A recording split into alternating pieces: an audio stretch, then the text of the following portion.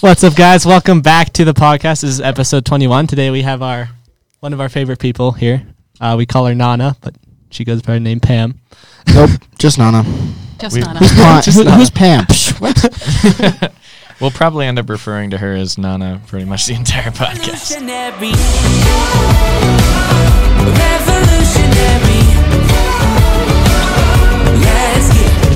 Yeah, Nana, you want to kind of give us, I don't know, maybe like a short testimony, like under, I don't know, a few minutes, kind of just who you are. People kind of know who you are. Who am I? I have been in Aspen 51 years. Was born and raised Catholic and started coming to this church, which was then First Baptist, 48 years ago, and left the Catholic Church in 1989 when I began to know the truth of the Bible and the questions that God wanted me to know that were really truly answered. So came here loved by everybody and started loving on everybody, and here I am, full of love and ready to share that love with all of you. Yeah, just to give you like a little bit of insight on how like Nana's personality is, I think my mom puts it really well. She says that hanging out with Nana is probably the closest thing you'll ever get to hanging out with Jesus, and I totally agree. Seriously? Yep. Thank you. I think we should go around and say kind of how all we met Nana, our first impression, just a small, like 30-second snippet. I guess I'll go first because it kind of started with me, Lewis, and Robbie, I think. Pam's granddaughter was over for VBS like 2 or 3 or maybe even 4 years ago now. I think it was 4. It's crazy. But yeah, she came over to VBS. We went to Nana's house, and then I guess Nana just kind of took me and Robbie under her wing. And then after that, we were like, let's start a Bible study, and then we all just went to the Bible study. And I mean, it's a lot longer than that. But What drew her to you? Because like usually people wouldn't think that teenagers like you would go hang out with an older person, talk about the Bible. So what was... Hey. No, that's so true. because What was the thing Nana is young at heart. I'm a child, yes. Exactly. So- And she's also just really nice and awesome. All right, Luke, how did you meet Nana? First Before time he I was was born. before I was born, or I was a baby. So I don't remember any of this, but apparently I was in Hawaii with them, hanging out. But yeah, my parents have always known her, so she's always been partially in my life, but then we've drawn closer again once they started hanging out with her, and then I would go back over to her place too, and we do Bible You studies. did and marriage dinner. counseling with our parents, right? Mm-hmm. Yeah. So Yep. Well, I have kind of a little bit of a different story. I did not know Nana until about a year and a half ago. I don't know, maybe even a year ago. Yeah, it's been less than a year, hasn't it? Mm-hmm. Oh, my gosh. But, yeah, I met Nana, and we went over to her house. Jonah, Lewis, Robbie. Matthew, it was like he'd already met Nana, I think, once before, but he actually hadn't known Nana too well. But we all ended up going over, and I'll never forget the first time that I met Nana, because she's the only person ever in my entire life in which the moment I met them, they gave me like a nice, warm, passionate hug. Like, she gave me a nice embrace and said, "We're so happy that you're here." Nana hugs are, sorry to interrupt, Nana hugs are top 10 things in the world. Yeah, that was my first impression of Nana, and then we've been going back ever since, and it's been great. That's awesome. This was supposed to be a blessing to everybody else, but you've just all blessed my socks off. If I can talk through these joyous tears. Okay, take a deep breath. But today's topic is, well, a few things, but I think we're going to talk mostly about, I guess, love, kind of. And the cool thing with the Bible is everything kind of incorporates together. Mm-hmm. So it doesn't matter what topic we choose, but we can pretty much incorporate everything we have here. All the questions, they all relate back to Jesus. Mm-hmm. So that's the cool thing about this. Mm-hmm. So I think Nana wanted to start us off with some sort of thought process or something. You want to go ahead and explain that? Well, I came in here with tons of love, and the main reason for that love is the love of the Lord in our hearts. And they had asked me to maybe talk about godly living, and I had to really think about that and pray about it all week. So what I would like everybody to do right now, and I know that this will be played wherever to whomever, but to just close your eyes for a minute and to ask yourself, what's the most important thing in your life right now, or who? Just think about that just for a brief moment.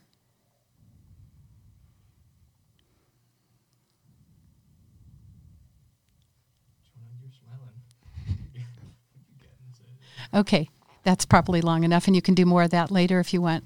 But basically, for me, for these boys, I hope, God is number one. He's the main thing. So when they ask to talk about godly living, if you think about the thing you just had most in your mind, what would it look like to follow that God? Because those things can often become a God. So if you think about it being fitness, then you'd work out a whole bunch. If it's about drugs, you're going to go take drugs. If it's girls, you're going to go girl chasing, boys, boy chasing. But for you to look at that and say, is God always first in my life? And guess what? You're first in his life. So that's the main thing for this, is that he knew you before you were formed in your mother's wombs.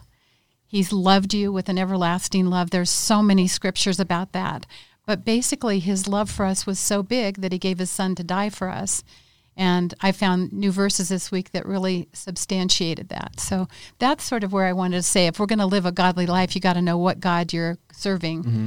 And in this case, I just want to encourage you to get to know God better through his word more and more and more, because it's beautiful. That's awesome.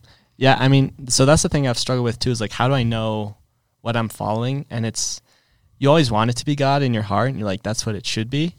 But a lot of times it isn't. And like a good way to kind of find what is kind of the biggest thing in your life / could be a God is like how much, what's your time spent on, right? Because time is kind of the currency we have besides money that you can't get back. So time is how you kind of find what you invest your effort in. I think in the Bible somewhere it says where your treasures are, so will your heart be. Mm-hmm. Mm-hmm. And so if you're constantly working, you're living for the world, you want money. I mean, there's so many different variations and paths you can go.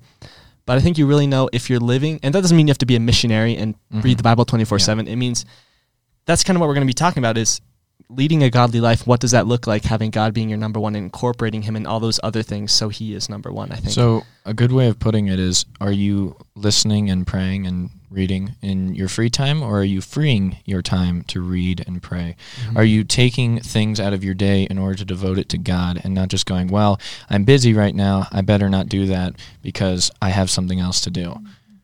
Yeah. So is there any other thing you want to say on kind of that thought process of who is your God, or should we kind of go on? No, we can go on, but one thing is just that I would encourage everybody to do is start your day with him. Mm-hmm. And the day starts at night, according to the Hebrew calendars. It starts at night. Some people aren't good in the morning. You don't have time. You hit the floor running and you get going. But if you do that at night before you go to sleep, I believe Scripture says that our bodies sleep. God gives our bodies rest, but our spirits can worship him all night long. Your dreams will be better. There won't be those nightmares, whatever. You've got your heart in the right place. And he can teach you during the night watch. That's what Psalms tell us. So. I do actually have 2 testimonies on that. Like, yeah, every night, my dad's kind of made it a routine for, I think, me and Jonah. Every single night, he'll come into a room and pray with us. Not every, but like, it's made us a routine to do that for ourselves too, even if he's not home or something. And so you pray, and I rarely have a day where I don't sleep like super well. I always have great sleep, and people are always like, oh, I didn't sleep well tonight. Like, I don't understand what that's like unless I'm like super sick or something. So that's kind of been kind of a testament to that. And then also I've made it a habit, because I think it's really about habits too, and not just what's convenient, because you can't, like, it's not convenient to go work out. You have to make it a habit and know why it's good for you. A habit is something that is forced and then formed. Yeah. And so when you form that habit, even if it's a healthy one, it's not going to be something that's easy to do over time. Now, unhealthy habits, they're easier to accomplish. Yeah, because please the flesh or whatever. But anyways, so I made it a habit to read just one chapter of the Bible. Doesn't matter where it is. I'll just open the Bible app. You know, I'm still half asleep, pick whatever, and just read that. Mm-hmm. Sometimes they're super long. I'm like, I don't want to finish it. And then sometimes they're super short. I'm like, oh yeah, that was a fast one. But just starting that out every day and praying too before it, starting, like, that's a great tip to just start your day off with the right thing. So. I used to have a lot of weird dreams when I was younger. Not like nightmares, but they were just weird, and I was like bothered by them.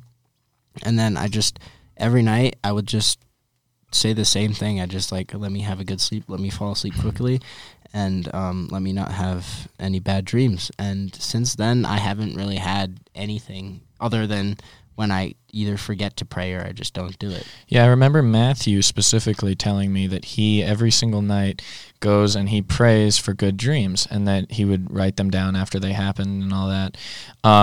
and that he says that it's been a really long time since he's had a bad dream. I think this segues perfectly. We're going to go back to the like godly life topic and everything with but the verse study for this episode, Proverbs 18:10. The name of the Lord is a strong tower. The righteous run into it and are safe. So, yeah, the reason I chose this one is because Nana tells me this one all the time. She loves this verse. I thought that was my verse, yeah. So, yeah, I chose this one specifically because I know how much you love it. Do you want to maybe talk about why you love it so much and what it kind of means to you? Sure. Well, first of all, when God showed me that verse, I said, what name, God? You have a whole bunch of them, which he does, and the names are all his characters. So I encourage you to go look up those names and the characteristics. But the righteous, we can only be righteous by his blood. It's not because we're being good boys and girls, not because we're trying to live a godly life. It's not by works, but by faith. Yeah, because he died for us and we said yes to that gift, then we're righteous. So we have the authority, the inheritance to run to one of those names and say, hey, I really need you. Steve's sermon this morning was tied in with that because it's like, do you have everything you need just because you have money? But when you need something, whether it's provision, which is Jehovah Jireh, if you need healing, Jehovah Rapha, you run to that. And it says we have not because we ask not. So we go to his name and say, you know what I need right now. I'm coming to you and I'm asking. Yeah, the sermon this morning was interesting. What he said is basically people replace things in their life with God because they feel as if they don't need God because of like technology and medical things that may have been implemented in their life. And he says a lot of the time in Western culture, like what we have, that's why a lot of people turn away from God. But you'll go to third world countries and see spiritual miracles all day long, healings and things like that, and it'll be something that just blows you away. Because it's all they have, and through having nothing, they have gained everything. Exactly. Yeah, that's awesome. So I guess we should just kind of hop into what it means to live a godly life, if you guys want, if that sounds good. Yeah, sure. Or if Pam has anything she wants to add before we kind of go into that. Well, one thing that's been on my heart that I just want to remind us all is that we really can't understand the word without the Holy Spirit. So basically, when Jesus was going to the cross, he said, hey, it's okay, don't fret, I'm leaving. And if I don't leave, I can't leave you this comforter, this Holy Spirit, who's going to teach you everything you need to know and remind you of everything that I taught you. So when we're doubting whether God exists, this God who is God the Father, God the Son, and God the Holy Spirit, if we're confused when we're studying the Word or when we're fighting a battle, to call on the Holy Spirit and say, hey, oops, I need you because I can't do this without you, and that things will become more clear when we do that. So that's awesome. Yeah, and I found the more you read the Bible, the more everything makes sense. Obviously, it's like if you've already seen the movie, you start understanding these smaller things. So just read the whole thing, and the first time you're going to read it through, not everything's going to make sense. And I don't think anything will, like, there's still so many things I don't understand, and that I don't think I will understand until I'm in heaven. But that's what I was doing this morning. I was reading through Hebrews 4, and I mean, you have to read a lot of the context for it. Sometimes I'll read like 10 verses, and then I'll stop reading. So I guess I picked it up with the beginning of Hebrews 4, and I was confused because some things you need context for. But yeah, like you said, it was my first time reading through Hebrews because I'm a newer Christian, and I didn't really understand it all too much. But at the same time, I was asking for help with it and trying to dissect it with Matthew and Aiden this morning. That was a lot of fun. Nice, yeah. That's so impressive, by the way. If you're a really new Christian too, and you don't know like where to start or how to read it, you can start with like first like Bible stories or just something like a little lighter. That's how I learned in Sunday school. I just kind of learned like all the stories first, and then once you know the stories and the context behind everything, and then you read the entire Bible, then it makes a lot more sense. And history as well, just so you know how it kind of was back then. You kind of understand some of the references that Jesus talks about in parables, or like just the scene they were in. Helps you a lot to envision that. A lot of the time stories help you kind of understand what Jesus did and then why the things that happened. And then you understand why we need to be saved. Pam, do you have a favorite Bible story? Or oh gosh, so many of them. But what I was going to say was, for a lot of us, we had to start with the New Testament because the Old Testament for a lot of people was way too hard. Yeah. And they'd read it and go, oh, what kind of God is that? And why would he do that? But once you know him, really come to know him, and then you read it and you see the context and the reminders, then you know it's still not really easy. But reading it and going, oh, and it's happening again. It's repeating itself. So as you look at that, but favorite story, probably Jonah. Jonah. Sorry. No, cool. I think That's a calls great all of story. our faith to a new place. So, Yeah, that's awesome. and I do love Esther, but Oh, Your yeah. favorite story is not Wolfgang? let's see. Okay, well, so let's hop into the main topic for today. It's titled God's Leading in Living a Godly Life. So I think first I want to just, when we brought this talk up to Nana, I guess she kind of reworded it, which I love, is God's leading, not us living a godly life, but God leading us in that life, because we don't fully understand it, I feel like. So should we start out with what, because I think the first thing I wanted to answer was, what's the point of leading a godly life, right? Because so many people are like, yes, I've been forgiven. Yes, I know who Jesus is. I know it's not done by works. I know it's by his grace. What's the point of me even trying to be a good person? Why can't I just do whatever I want? And then at the end of my life, I'll be like, oh, Jesus, take me home. Mm-hmm. Why can't I just like live the life I want on earth? And that's fine. And yes, God's forgiveness will cover all those things. He's the ultimate judge, so he's going to decide that. But I just kind of want to break down why we try and choose to live a godly life. So I don't know if anyone wants to go first on this, because I have a few things written down here that I kind of want to talk about on like why I kind of pursue that life. But if anyone else wants to go first. I can go first on this one. The reason why I personally want to kind of show people that I live, or that's the thing, I want to show people that I live a godly life, because if I don't, then I might be considered a hypocrite, in the sense that if you aren't doing what God tells you to, and you want to tell other people about God and say you should listen to him, and you're not doing it yourself, you're not going to be seen as credible. You're not going to be seen as someone who's reliable in Christ, someone that you can lean on, especially if you have questions, if you have concerns. You would never go to somebody who's cheating on their wife for relationship advice. You wouldn't go to someone who's has a weak faith for Christian questions. I That's awesome. totally agree with Wolfgang on this 100%.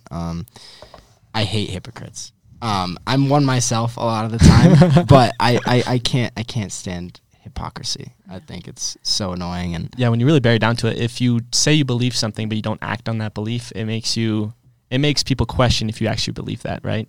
So when I look at that, like that's something I wrote down too, is you want to be a good example. You want to be a witness to what God is and his love and his grace. And I asked myself, like, I struggled a little bit a while ago, like knowing how would, I guess it be like brings back the whole question, like what would Jesus do, is kind of like the whole embracing thing of that. And then it leads me back to the fruits of the Spirit, like love, joy, peace, patience, kindness, self-control, all that. If you can be all those things, like, that's really what Jesus was in, like, I guess simplified form, is loving, peace, patient, The all human those things. embodiment of all those in things. a perfect sense, without any flaws. Yeah. And we can't, unfortunately, accomplish that. But we can try as hard as we can. We try can as try to hard be as an we can. example so people see that we live differently. And even though it may not be fun to live that way in certain scenarios, because we can't maybe have some worldly short-term, I guess, pleasures or happiness in the long run, and people will see that, like, you're still happier, and the real joy comes from God.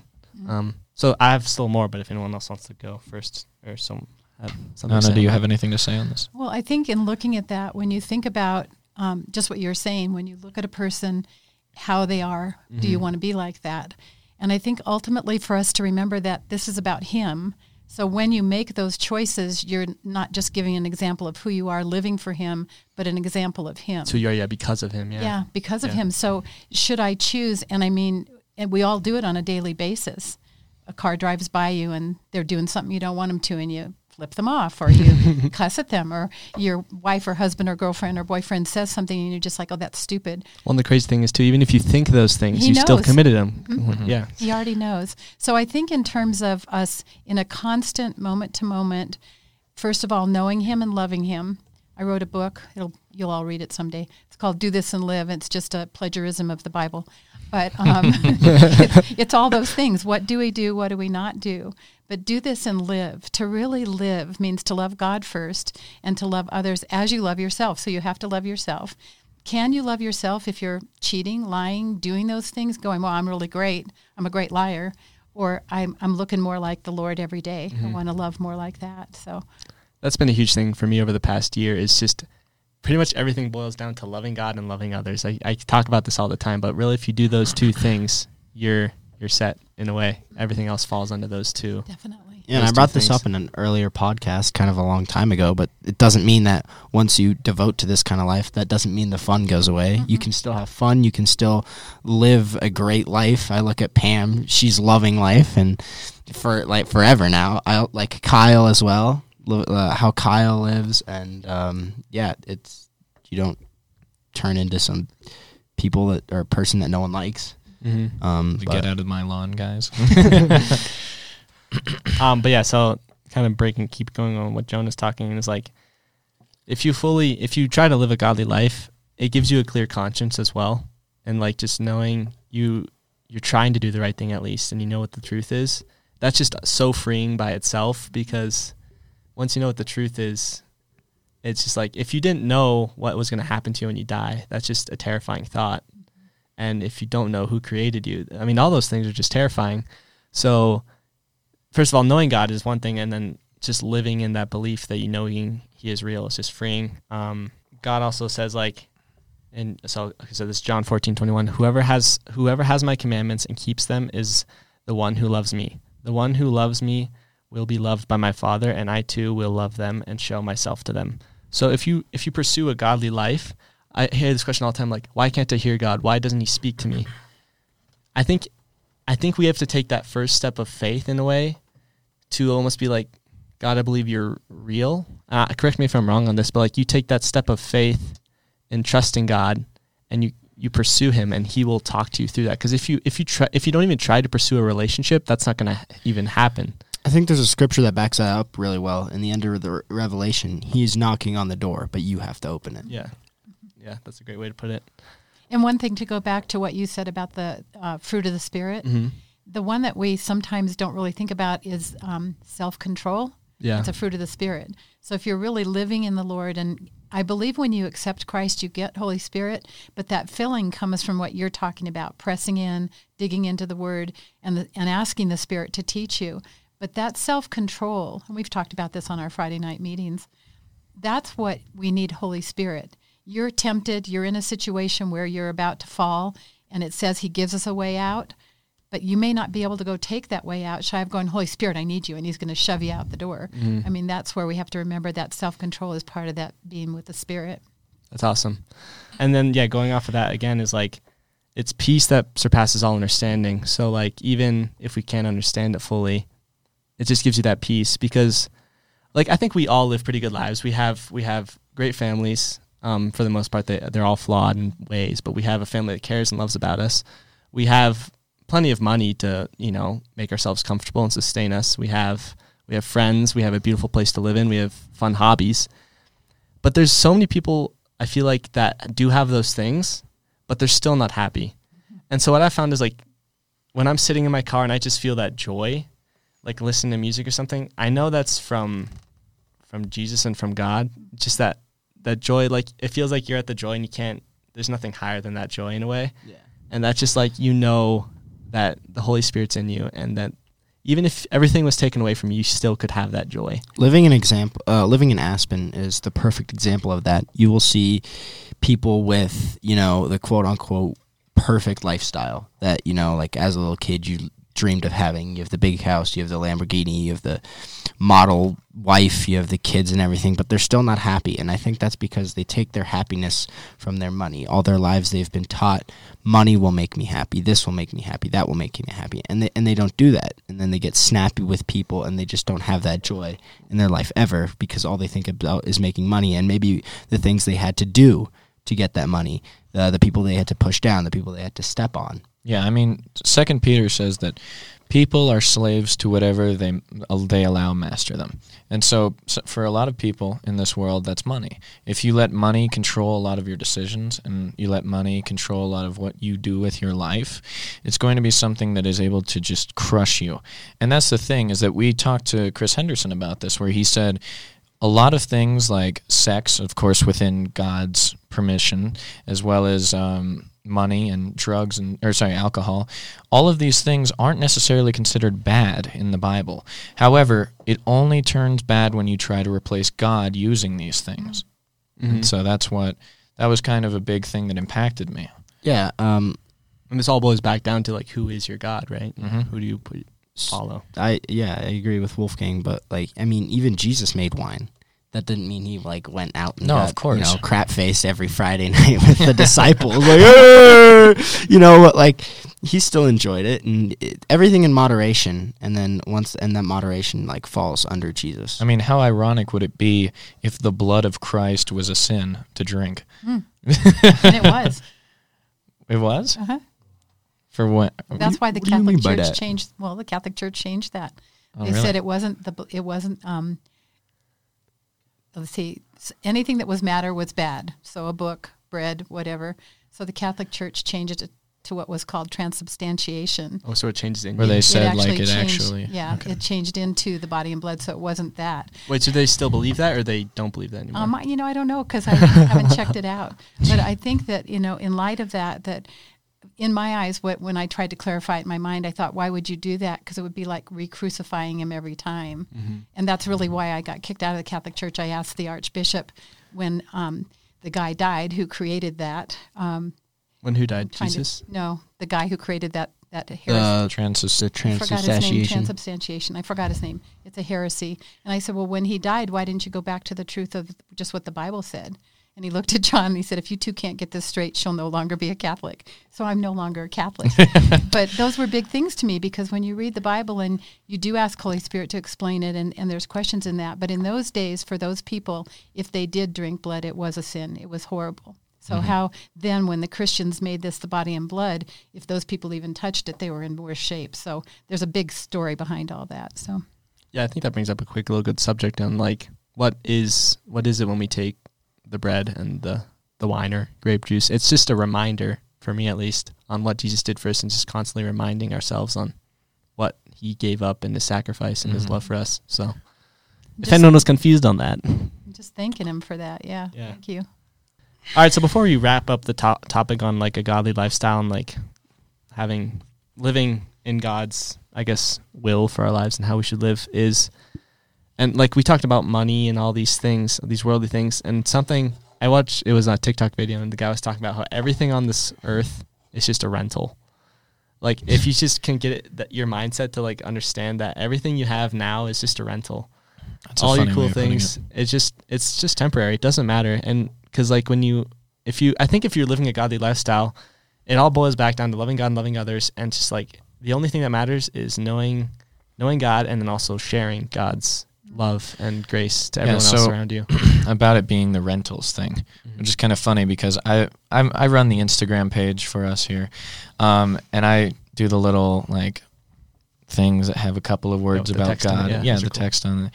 And so I had one where I was trying to like put into words like everything you have right now and everything that you're working for is temporary. Yeah. This is all going to go away in a second. And right now, it's a snap in forever time. So you got to understand that it's not as important as what is to come. I saw a sermon where this guy, he had like a 20-foot rope and he had painted about an inch of it red. And he goes, you see this red? This is your life. Yeah. This is how much, and you're worried about everything right in this red little section here. You got to understand that once that section ends, you got the entire white line to go. And you want eternity to be right and something that is limited and not going to go on forever, such as your life, to put it in the back seat. You don't need to worry about it as much. Our lives really are very, very short, and how quickly they can end in this human earthly realm. And It's you don't kinda know. scary. You don't Kinda know when sad. it's going to end either. You don't know. You That's have a no scary idea. thing. And yeah, what I was going to say is like living a godly life is living for the eternal and not for this temporary earth. It's like you want to live for the eternity, not for what that little red piece on the rope. That's not what I was going to say. And what I was going to say when I was going to finish. When you wake up in the morning and as Nana does, I think Nana does it best, but just love everybody and everything, and then you'll be set in life. Yeah. Because if you're grumpy all day and you're like, oh, I go to work again, this sucks, which I do. I don't like working, but, well, gather my thoughts here. yeah, love everything, and if Well, you don't go love around- everything, Don't don't love everything, but don't love everything that should be loved. Which That is God says to love. Yeah. When our granddaughters were little, we taught them to say, "Good morning, God. Good morning, Jesus. Good morning, Holy Spirit. I love you." Nice. And I think still to this day, even though they're all teenagers, that they once in a while I'll say, "Do you still say good morning to God?" And they're like, "Yeah." And it sounds very childlike, but that's what God wants to start your day. And I mean, I just picture Him looking at us and saying, "I love you. You are my precious one. You're my chosen one." And can you imagine a God like that, especially looking at you and going, like you're the only one. I love you. I awesome. absolutely love you. And that's why I know that for me, that's what He has me doing for you. That's why you see me the way you see me. Here's what I was going to say. I've gathered my thoughts. I've rebooted turn. myself. If you go around grumpy every day, looking at everything through a negative mindset, kicking buckets, whatnot, and it can end very, very quickly, and you don't want to end it on a bad note. So don't be driving around, flipping people off like Nana said on the highway. Maybe you're just like, hey, he has to get to work. It's fine. You can cut me off. But yeah. And Well- then forgive them, bless them, and pray for them. That's another thing too that I think is a big misconception is when people say Jesus said to love everybody, you should just love everybody. That doesn't mean you accept them for what they're doing. Love is being kind to them, showing the fruits of the Spirit towards them, love, peace, patience, kindness, all those things. But it doesn't mean you have to accept their sin. Right. So that's a big thing people don't understand. It's like, oh, they're... I have to be careful what I say now. subtle roast there, Luke. Well, and I think when you do that, it says heap coals of love on your enemy's head. Yeah. Those who are doing those things really are sort of our enemies, and we're seeing it so much in the world right now. So how do we heap coals of love on them? We can't go around, like you said, being grumpy and kicking cans and doing whatever, but to look at them and to know that their pain right then comes from what's they've brought to this moment. And if they've chosen all the wrong things, they're going to be sick inside. They're going to be upset. They're going to be sad. But for you and I to walk up and put your arm around somebody or touch, a simple touch will change someone that quickly. Yeah. Just like you said, our first hug. And it's like, oh, this is what pure, unadulterated love looks like. It's not for any reason. It wasn't to say, oh, she's really nice. It was to love, to give it away. So That's awesome. I think another good example of pure unadulterated love is giving, or like childlike love. It's like when they have like that new toy or something, you just see that, that little. It's one thing that you always notice Expression with of like happiness. 4-year-olds is that they don't hate anybody.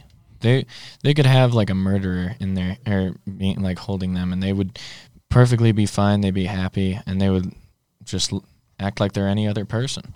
I mean, that might be blissful ignorance, but at the same time, it's something that's like it's a cute concept where it doesn't matter what the other person's beliefs are. It doesn't matter their race, religion, sexuality, anything. A child, he loves like anybody.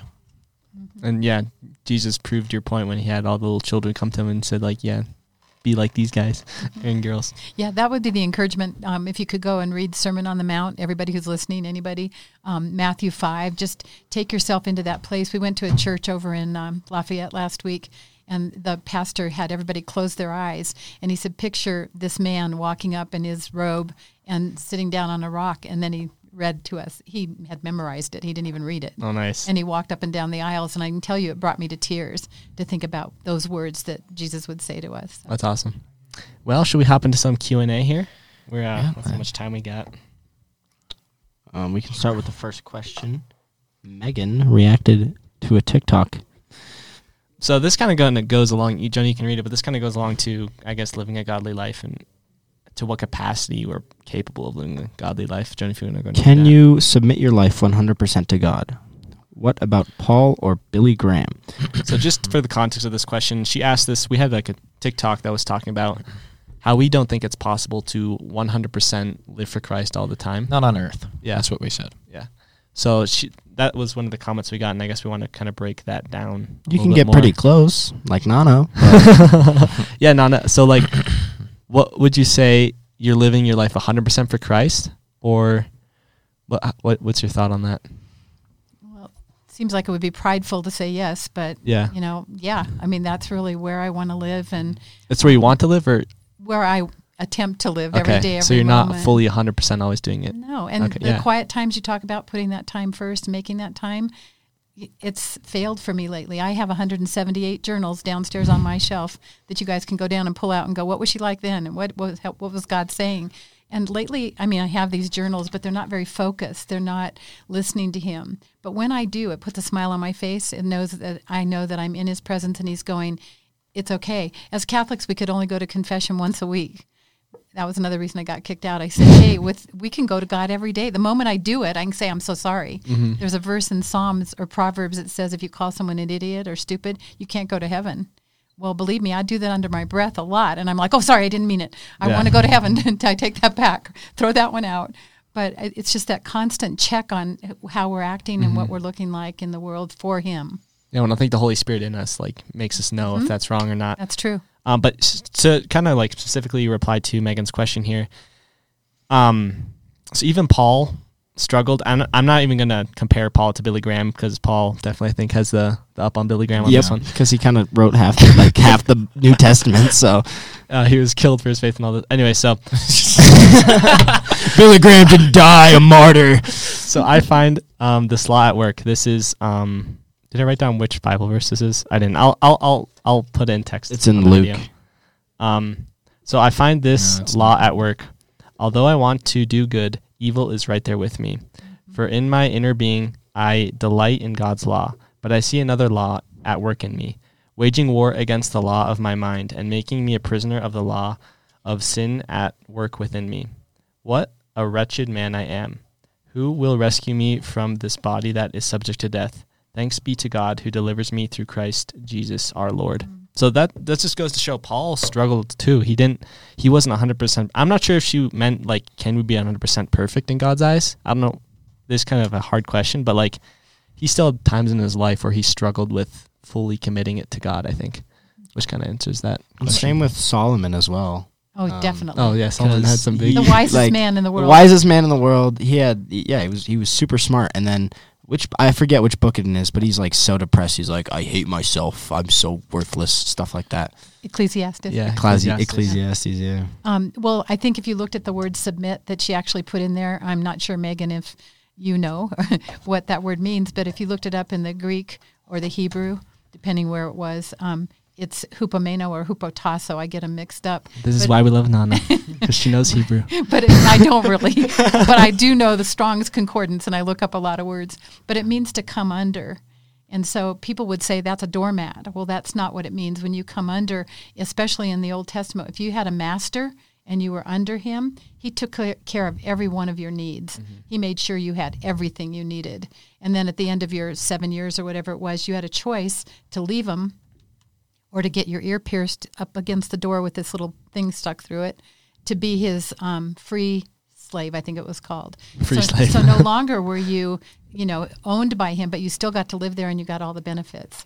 And I think that's sort of how it is with Christ. Yeah, that's awesome. That's a great slavery back then is not to be confused with when you say slavery and you think about like the plantations. A better way of putting it is indentured servitude. That's what it was called. It's a certain amount of time that you serve somebody, but it's not like you still have pretty much all your rights, basically, at least back then. I mean, you still had to do what your master told you to, but at the same time, it wasn't. Definitely you're pretty much working for him. It was pretty much like being a butler. Yeah, it's not like the 1800s slavery that we know today. Well, I think we answered that one pretty good. John, Good job. Okay, I'll explain this one. Yeah, go ahead. So somebody kind of was. This is definitely an atheist. This guy will never see this. I'm just going to say this flat out. But I prayed that he would. So. Well, I hope that he does, but I doubt it. I don't think you can tell him in the comment we talk about in the next episode. Oh, sure, if he wants to listen to it. I'll do that. But yeah, this guy's first name's Jacob from Instagram, and he says, "How do you know that Christianity is the correct religion and not like Islam, Buddhism, or even Scientology?" Let's say, and so I decided. Okay, there's a lot of stuff here. The first thing I decided to do was basically I said, okay, let's first of all go outside of the Bible. Let's prove that Jesus was real outside of the Bible. Was this where you were bored on the plane? Yes, this is where I was bored on a 4-hour plane ride, so this might take a little bit. let's look for evidence outside of the Bible when it comes to Jesus, that he actually existed and that he wasn't just some made-up fictional character made up by a bunch of people who wanted to create a book. So this guy's name, I'm not going to say his full name. It's really long. But his last name is Tacitus, I believe. And basically, he was a historian, or sorry. You mean Cornelius? Yeah, Publius Cornelius Tacitus, but his last name's Tacitus. I'm just going to call him Tacitus. It's the easiest one to say, besides Cornelius, but I'm not going to call him by his middle name. Yeah, no, let's call him Cornelius. No. I love Cornelius. Anyway, Tacitus was regarded as one of the greatest Roman historians by modern scholars. He was a politician as well as a writer, and he kind of was more towards the end of the fall of Rome. And during this time, what had happened was that Christians were burning down parts of Rome. And so when he went to go blame them to the public, he started talking about them, in which he said, quote, "These people were called Christians by the populace. Christus, or Christus, whatever, I don't really care. It's Latin for Christ. From whom the name had its origin, suffered the extreme penalty." So in this is the number one piece of evidence that people use outside the Bible, as far as I'm aware. And what they say is that basically he describes Christ as a person, right? And with that, he decides that, or he explains that Christ suffered the extreme penalty, which back then was crucifixion. And so that's at least what the historians allude to. And then there's another one. This guy was early 2nd century, so about he was born in 125 AD. And so he was an ancient Greek pamphleter, philosopher, whatever you want to call him. And he would basically, anyone who didn't believe in Greek stuff, he would be sarcastic about them. And that's why a lot of the times his works or all of the evidence we have from him is actually from him, but a lot of the time his works are hard to understand because they're so satirical, and he will just write about anything. So anyway, he said here, the Christians worship a man to this day, the distinguished personage who introduced their novel rites and was crucified on that account. It was impressed on them by the original lawgiver that they are all brothers, and from the moment they are converted and deny all the gods of Greece and worship the crucified sage and live after his laws. So, it basically says that Christ is someone who was a real person. He was crucified. I'll go into what the Islamic people believe about this later, but the evidence points to the fact that Christ was a real person. I think that's a pretty solid fact that even unbelievers and a lot of people acknowledge really that. And then I'll get into what it says later with Islam and how they deny that. But basically what they say is, so he existed, and therefore a lot of the things that, by the way, if we had Christ today in the same situation in like a court of law, if we were to go into a court of law, and there was like 5 written accounts, thousands of eyewitness testimonies, you would have to say, well, this obviously happened. Like, if you were to go into a court of law with the amount of evidence for Jesus' existence and the things that he did, there would be no going against it. Even Pharisees who hated him acknowledged some of his miracles and just said that he did it through, I forget the exact name, but yeah, Satan, basically. So yeah, that's the point. Jesus existed. The evidence points to the fact that he existed and that he did all these things and that he was crucified and then resurrected. Yeah, I'm not sure if you like point to this anywhere else in here, but also like the Dead Sea Scrolls and everything. Oh yeah, that too. That more just proves the Bible as well. Yeah. But that we're not saying that proves Christianity as a religion. That just proves that God exists, because like Jews believe he was a prophet. Islam believes he was most people understand that he was a real person that walked on this earth. Well, so that's just the first point in this process. Yeah, but you've got to go to the evidence of it, which the evidence points that this happened, and that there have been multiple written witnesses, multiple eyewitnesses, like thousands upon thousands of eyewitnesses. Anyway, so I'm going to go into their next question. Why not Buddhism? Well, I don't even consider Buddhism to be a real religion, because they don't believe in a God and they don't care about the creation of the universe. They just don't think about that at all. Well, if you go in like more the backstory of Buddha, it's been a while, but I learned about like the origin of Buddhism. I'm pretty sure it was just literally a prince who was just a nice guy, and he went outside and he like gave a homeless person food or something. No, and that's well, like what the so- entire thing Is is that the based book off of. Siddhartha? Yeah, something like that. Yeah, so with Buddhism, a lot of the time, what happened is he tried to end suffering, and it was actually pretty funny because the way that Buddhists try to end suffering is pretty similar to the way that Christians do, which is they like to say, give up your cravings, which we like to say, give up your earthly flesh and things like that, so that way you can focus on God. But yeah, Buddhism is actually a lot more similar to Christianity than a lot of people think. They just don't believe in a specific God. They still believe in the supernatural. It's kind of an iffy thing there. But yeah, I don't really consider Buddhism to be a religion, rather more of a lifestyle with a set of spiritual beliefs. But that's just my personal opinion on it. If someone gets offended at that, I'm sorry. Christianity is like the only religion that actually gets challenged to a scientific level that I've seen as well. All the other religions are like, oh, yeah, that's fine if you believe that. I mean, it's obvious that we can't. So why not Islam? That's another question. And the reason I go into this is because Islam is basically the rejection of Christianity. Islam came... Does someone want to tell us like how Islam came to be? Maybe Pam, you want to talk about like I really the can't. whole Jacob? But I always like, sort of thought yeah. Allah and God were the same person. And one year God showed me, literally said, Pam, do you really think that if that were me, that I'd be teaching my people what Allah is teaching them? They do stem from the same, because they believe in Father Abraham, and it's true because that's another proof of the It Bible. is an Abrahamic religion, yeah. Is because what happened is Abraham was given the prophecy that he would have nations upon nations and more like offspring than stars in the sky, and so he didn't believe it at first because he was really old. So. And neither did his wife, Sarah. So Sarah was like, Well, here. I guess he kind of believed it, but then his wife laughed at it. Yeah, I guess. Yeah, Sarah was like, Yeah, really, I'm this this is old. this is really funny. You can have my Bible servant drama. girl, Ishtar. And No. Ishtar, what's her name, Ishtar? No. I'll think of it. Go ahead. Anyway, so she gave him the servant girl. He slept with her, and they had a child named Ishmael, right? Yeah. Yeah. And then Ishmael grew up, and then eventually, I don't know how many years later it was, but then Abraham and Sarah did eventually have a child, and that was Jacob. Oh, Hagar. Hagar was her name, not Ishtar. I don't know what I'm meaning. Hagar was the name of the servant girl that bore Ishmael. And then he became the father of Islam. Well, and pretty much what all happened those is tribes. why do you have to kick her out? 'Cause, like, they were disagreeing. Sarah was jealous of Jacob. Was it Jacob? No. Well, She was basically, jealous she got upset and said, look at this. Like and that's my son. Yeah. And Ishtar is not my son. So she kicked Ishmael. Hagar and Ishmael out. Okay.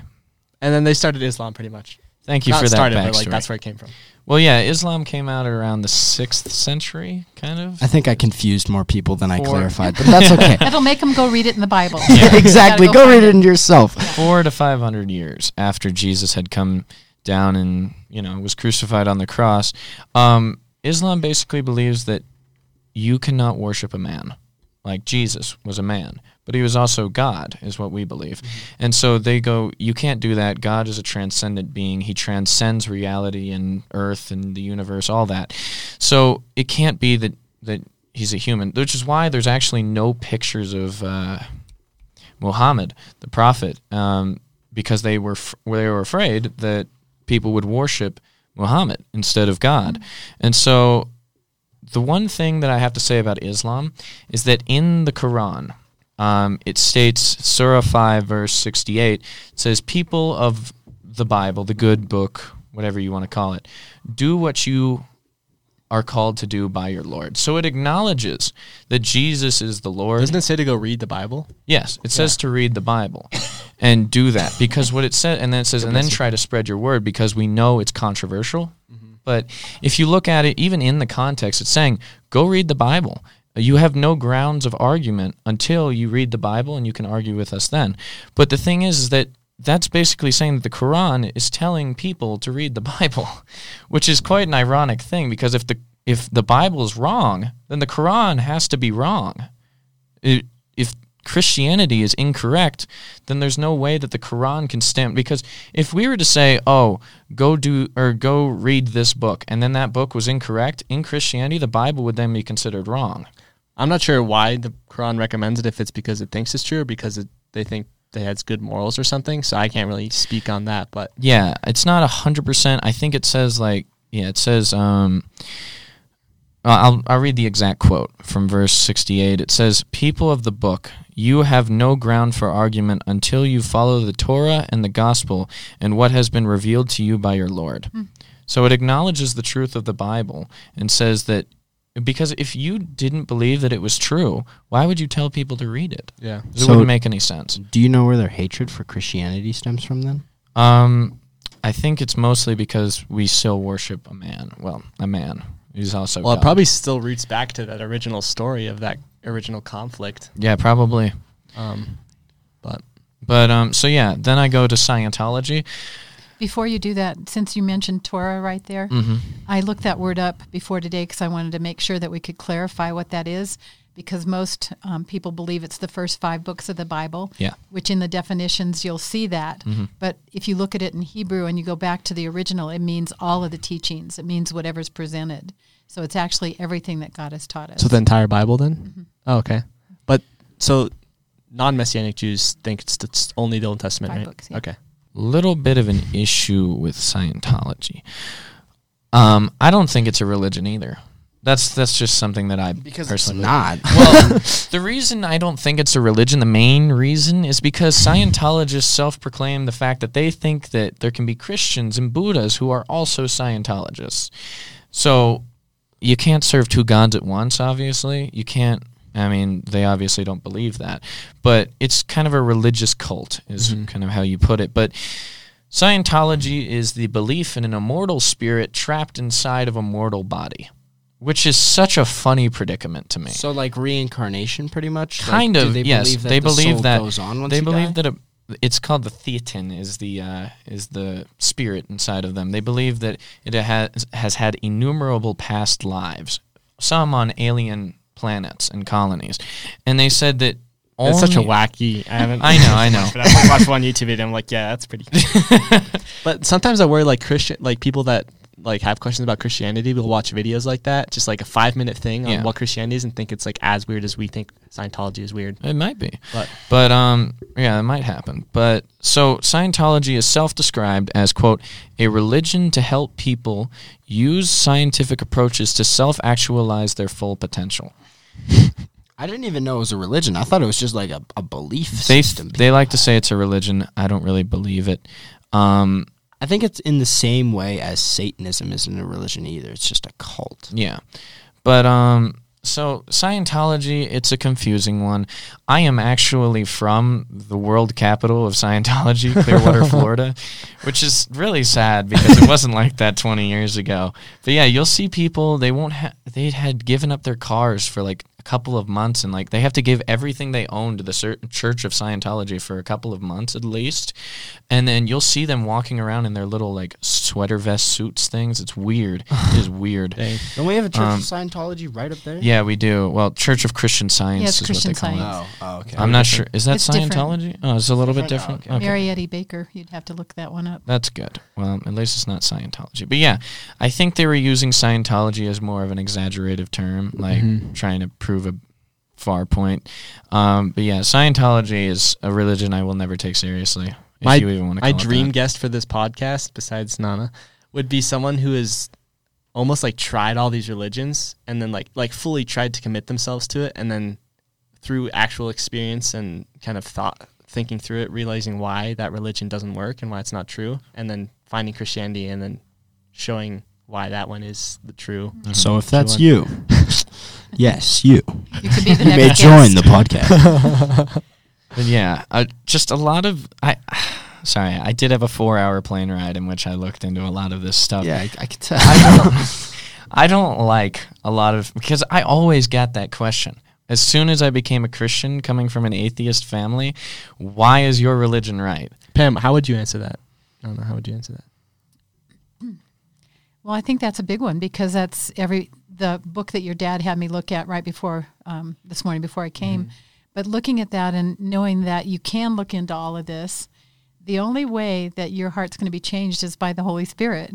So if you're looking for truth, it's going to be the Holy Spirit that brings that to bear. But people like you who are very intelligent, intellectual, want to look into this stuff. I have a minor in theology, by the way, but I got it because of the university I was at. That's what you had to do. I could have cared less then.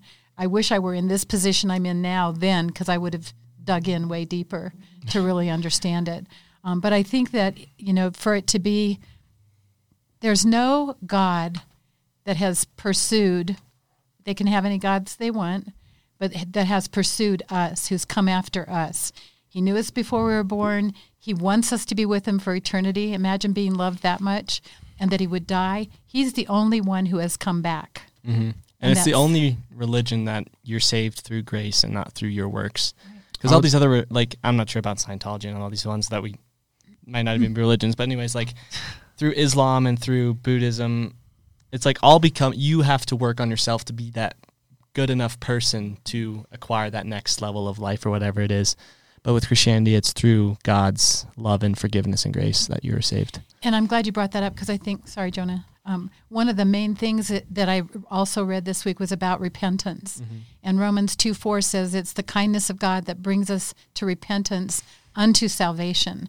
And we often leave out the repentance part. That's a big, big part of it. To really be wanting to change your life, the word repent means to turn 180, go the other direction. So to look at those things that really are wrong in your life and to want to change them. And then when you do that, it leads you to salvation. You get baptized. And when you do that, you get the Holy Spirit. So there's a little bit of a grouping in there of it of, you accept Jesus. Obviously, if it's Father, Son, and Holy Spirit, you get Holy Spirit. But that filling and that understanding comes from pressing in and really wanting truth, and the Holy Spirit will give it to you. That's awesome. I would really love to have a Muslim on the podcast to see what really grounds them in that belief, and especially the radicals who are okay. I can explain that. I forgot to go over that. Good idea. I know what they said about Jesus' resurrection. Do you want to know what they believe? They believed that Jesus was substituted for another person and that Jesus never died. Ooh, today in the world. It's a pretty radical. So they just switched him out? Yeah, they believe that someone else went in Jesus' place, and then when they died, Jesus was hiding for a couple of days, and then he decided to pop out, hey, I resurrected myself. Well, and that's part of it was that the guys that were there witnessing it were told to lie afterwards. That, it's like he wasn't really there. His believers came and rolled the rock away at night and took his body. Mm-hmm. That's all part of some of that testimony of their lies to protect themselves. Yeah, going back to having a Muslim, I just want to know what is the grounding factor that makes him believe that strongly in that? Because in Christianity and stuff, you have God moving your life and whatnot. But I would just love to know what it is for a Muslim. I think a lot of it's probably culture and just. Well, yeah, probably culture in the Middle East where they're brought up. Yeah. But back to what you said, the reason that Jesus had to be God, and this is a battle people fight all the time. You have to remember that sacrifice had to be a pure, spotless lamb. Mm-hmm. And the Bible's very clear, no man was born without sin. None of us, no man, no woman, was born without sin. He's the only one. And yes, he was tempted like all of us have been tempted, but he never fell. He never sinned. And all these people out there will say, oh, he messed around with Mary Magdalene, or that he was married, that he had a kid. I mean, there's all kinds of stuff out there. So, when you look at that and the purity of who this God is, and where is Jesus right now? You want to answer that? Heaven? Yeah, go ahead. Where is he? Yeah. On the right hand of the Father. Right hand of the Father. Yeah. So he's there when people say, oh, I accepted Jesus and I've got him in my heart. Well, in a sense, that's true, but it's not Jesus. It's Holy Spirit. And with it being Holy Spirit, we have all of. But it's kind of the same thing because it's the Trinity. That's right. In my mind, the Holy Spirit's kind of the communication between, imagine your phone and then Snapchat with the I can go over thing on how it. I kind of see communication, and then you can. But it might take a little bit. Well, finish that. The communication then. It's kind of a funny analogy. It's just the Holy Spirit is your bridge to talking with God and kind of him responding in a way as well. Mm-hmm. And then God and Jesus obviously are, Father and Son. I don't think we have time for any more of these questions. Oh, we can do one or two more. You can do one or two more. So I say we do the Dominic one. Would any of you guys like to read it, or I can read it? Dominic, via TikTok. What are your thoughts on if you accept God, abandon him, and then turn back to him later in life? Read the prodigal son story. He'll accept you with open arms. And then what Kyle said earlier this morning in Bible study as well, right? He said, if you abandon him, like, did you ever Did you really believe in him? Yeah. Yeah, Kyle and I were kind of agreeing on that, but I remember it was episode 14, the first one that Luke wasn't on, and I was telling the story that over XED, basically what happened was God was speaking to me, and he said, pick up this rock, and so I did, and he said, now drop it, and I was at the top of like a 500, about 200 to 500 feet. I wasn't thinking about that. That was a big gap difference there, Wolfgang. I wasn't thinking about it. It was high up. Yeah, it was high up to where there was rocks or there's other rocks and bushes and trees. This rock should have never made it to the bottom of that hill, but it did. After I just simply dropped it and it went all the way down. And I said, "Why'd you make me do that?" And he said to me, "If you are to turn away from me and abandon me, you'll have to go all the way back down that hill in order to get me again. But I will never leave you if you keep me in your hand or your heart." And that's something that stuck out to me, because if you abandon God, you're going to have to start all the way back over. You can't just be like, all right, I was at a great relationship with him, but I didn't want him anymore. But now I'm back a couple years later, and I'm right where I left off. It's almost like binging a show, leaving the show, and then forgetting everything and coming back thinking that you can start on the same episode. Yeah. That's a great example, yeah. And yeah, so it's just make sure that you don't abandon God, because if you abandon God, you're going to have to start all over with him. You got to go through the beginner stage and then keep going. I remember there's something here this morning. I think it might be this actually right here. You can pull it out. Do you mind if I pull it out? Yeah, there it is. It says deadness, and then you go to salvation and repentance, and then it goes indwelling, and then sanctifying, and then empowering. So there's 4 stages that this describes right here to discipleship. Something we have at the church. It was in the back of the seats this morning, and I read through it while the sermon was going on. But yeah, it's something that God wants to be with you, and he never wants to leave you. But if you let him go, he's going to go. Honestly, another thing I think is, like, I don't know how hard it is to reject God, but I feel like it would be pretty hard to just completely abandon him. For like me, what I'm thinking of right now is like the story of Jonah. Like, he tried running from God, and God was like, "Nah, bro, you're going to Nineveh," and he put him in a fish. So, I don't know, but I feel like it's pretty hard to just fully drop God and everything. Yeah. I went to a Catholic university, and when I was 21, I spent the summer in Europe, and I went over with some other friends. We had jobs there, and so we parted once we got there. But I can remember meeting up with them, and they were telling me some of the stuff they were doing. And I was like, they're like, "Well, we're away from everybody and everyone that knows us." And I'm like, "What are you thinking? God's watching every move you're making." They were talking about sexual relations, drinking, just all the stuff they were doing. And I was like, "You're not on your own. Yeah. This guy is watching you, and you have to make up for all of that." Anyway, it was an eye-opener for me, trying to be the good girl that I am. Yeah, there's that saying, like, the true, or like the real you is who you are when no one's watching, but someone's always watching. So yeah, that's it. And that you always want your insides and outsides to match. And I think told you guys before, God said to me when we got to live in Hawaii, "Don't go anywhere, don't do anything, don't say anything that I'm not telling you." Mm-hmm. So if we're not spending time with him and waiting on that, sometimes neither way is bad, but one's going to be better than the other. But if you're not listening, so. And yeah, the story of the prodigal son really just puts this in a great way, I think. Go read it. What verses is that? I don't know, but it's a parable that Jesus just told. look up where prodigal son story is. All right, perfect. Do we want to answer this last question? Remember, before you go on, the prodigal son story. The son who was not the one who came back was really ticked off, and there's a whole other story of this other person. Mm-hmm. So you don't want to just look at the prodigal son who was welcomed back and spoiled, and that was all beautiful, and it's so merciful of God. But the other son was really angry because he didn't feel like he was getting enough. So. Yeah. Because he never abandoned him. He always did his father's work. He did everything, but he didn't get a huge party when he came back. I think it also relates back to the story or the parable where Jesus is telling. He hires a guy, or a master hires a man to work his fields for, like, I'll just say $20 for the whole day. I don't know what their currency was. And then at midday, he goes up to another guy. He's like, hey, for the rest of the day, work these fields for $20 an hour. And the first guy thinks, wow, that's kind of unfair. I got $20. I've been here since 8 a.m. or whatever. And then the day goes progressively on, and then he keeps hiring people for $20 to do like the same work for like 1 hour. And like there's probably 1 hour left in the day, and he hires the very last guy for $20 to do 1 hour's worth of work. And the first guy that got there is like, yo, what the heck? Not fair. Not The fair question at is, all. Is But that he's like, is that fair? But the guy agreed. it is. Yeah. I was here, and I'm gonna work the rest of the fields for the day for $20, and he thought that was fair. Mm-hmm. And it's not up to him. Well, for that's the what, thing, What is that- everyone else does. That shows a lot of the time with fairness and justness. You agreed to work the fields for that $20. Doesn't matter about those other people. They may have been more fortunate than you to not have to work as much for the same amount of money. However, you did agree to that, and that's something that you have to fulfill. But I do 100% agree with the guy who was working the fields. I would have been so mad. It's normal. Exactly. So that's the concept of fairness, and it's something that even sometimes we struggle with, because I looked at that story and I was like, well, who's in the right here?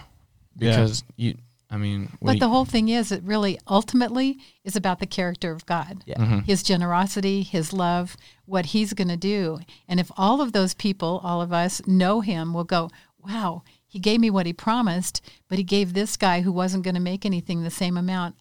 Great for God, Yeah. But that's not how we look at it. It's always from our own. Our selfish Unfortunately. view. Yeah.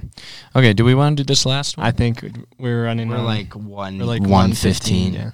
Okay. Going to leave him with one All last right. message. We have Yeah. 2 more questions already saved up, but Any Or last 3, words, Nana? I just want everybody to know, all of us, everybody who's listening, everybody who will listen, how very much God loves you. And if you can't start there, and if you don't know him, when I say God loves you, you're like, well, who the heck is he? That's a valid question, but go after him because he wants to be known by us. And the word actually in Hebrew is a very intimate, like in marriage, intimacy. That sounds gross when you think about that with God, but he wants us to so know him that we really know him. And you can't obey someone if you don't know who they are. And you can't obey them if you don't know what those commands are. And like any father, it says a father will discipline his son. He's giving us these things so we have a better life. He's not being harsh on us. He wants us to have the best, and that's eternity, ultimately. And if you do already know Jesus, just pursue that lifestyle and the way of living that would make him proud. I just want to add on one last thing to what Nana said, is that, you cannot love somebody who you don't know and you don't understand. That's what I was going to say. Yeah. Well, with that said, go follow us on Instagram, TikTok, all the platforms. They'll be linked below. Buy some merch, send us some mail, do whatever you want. And thank you, Nana, so much for joining us today and blessing us with your Thank you so presence. much. It was an Thank honor. you again. Thank you. You guys spoil me. Revolutionary. Revolutionary. Yes.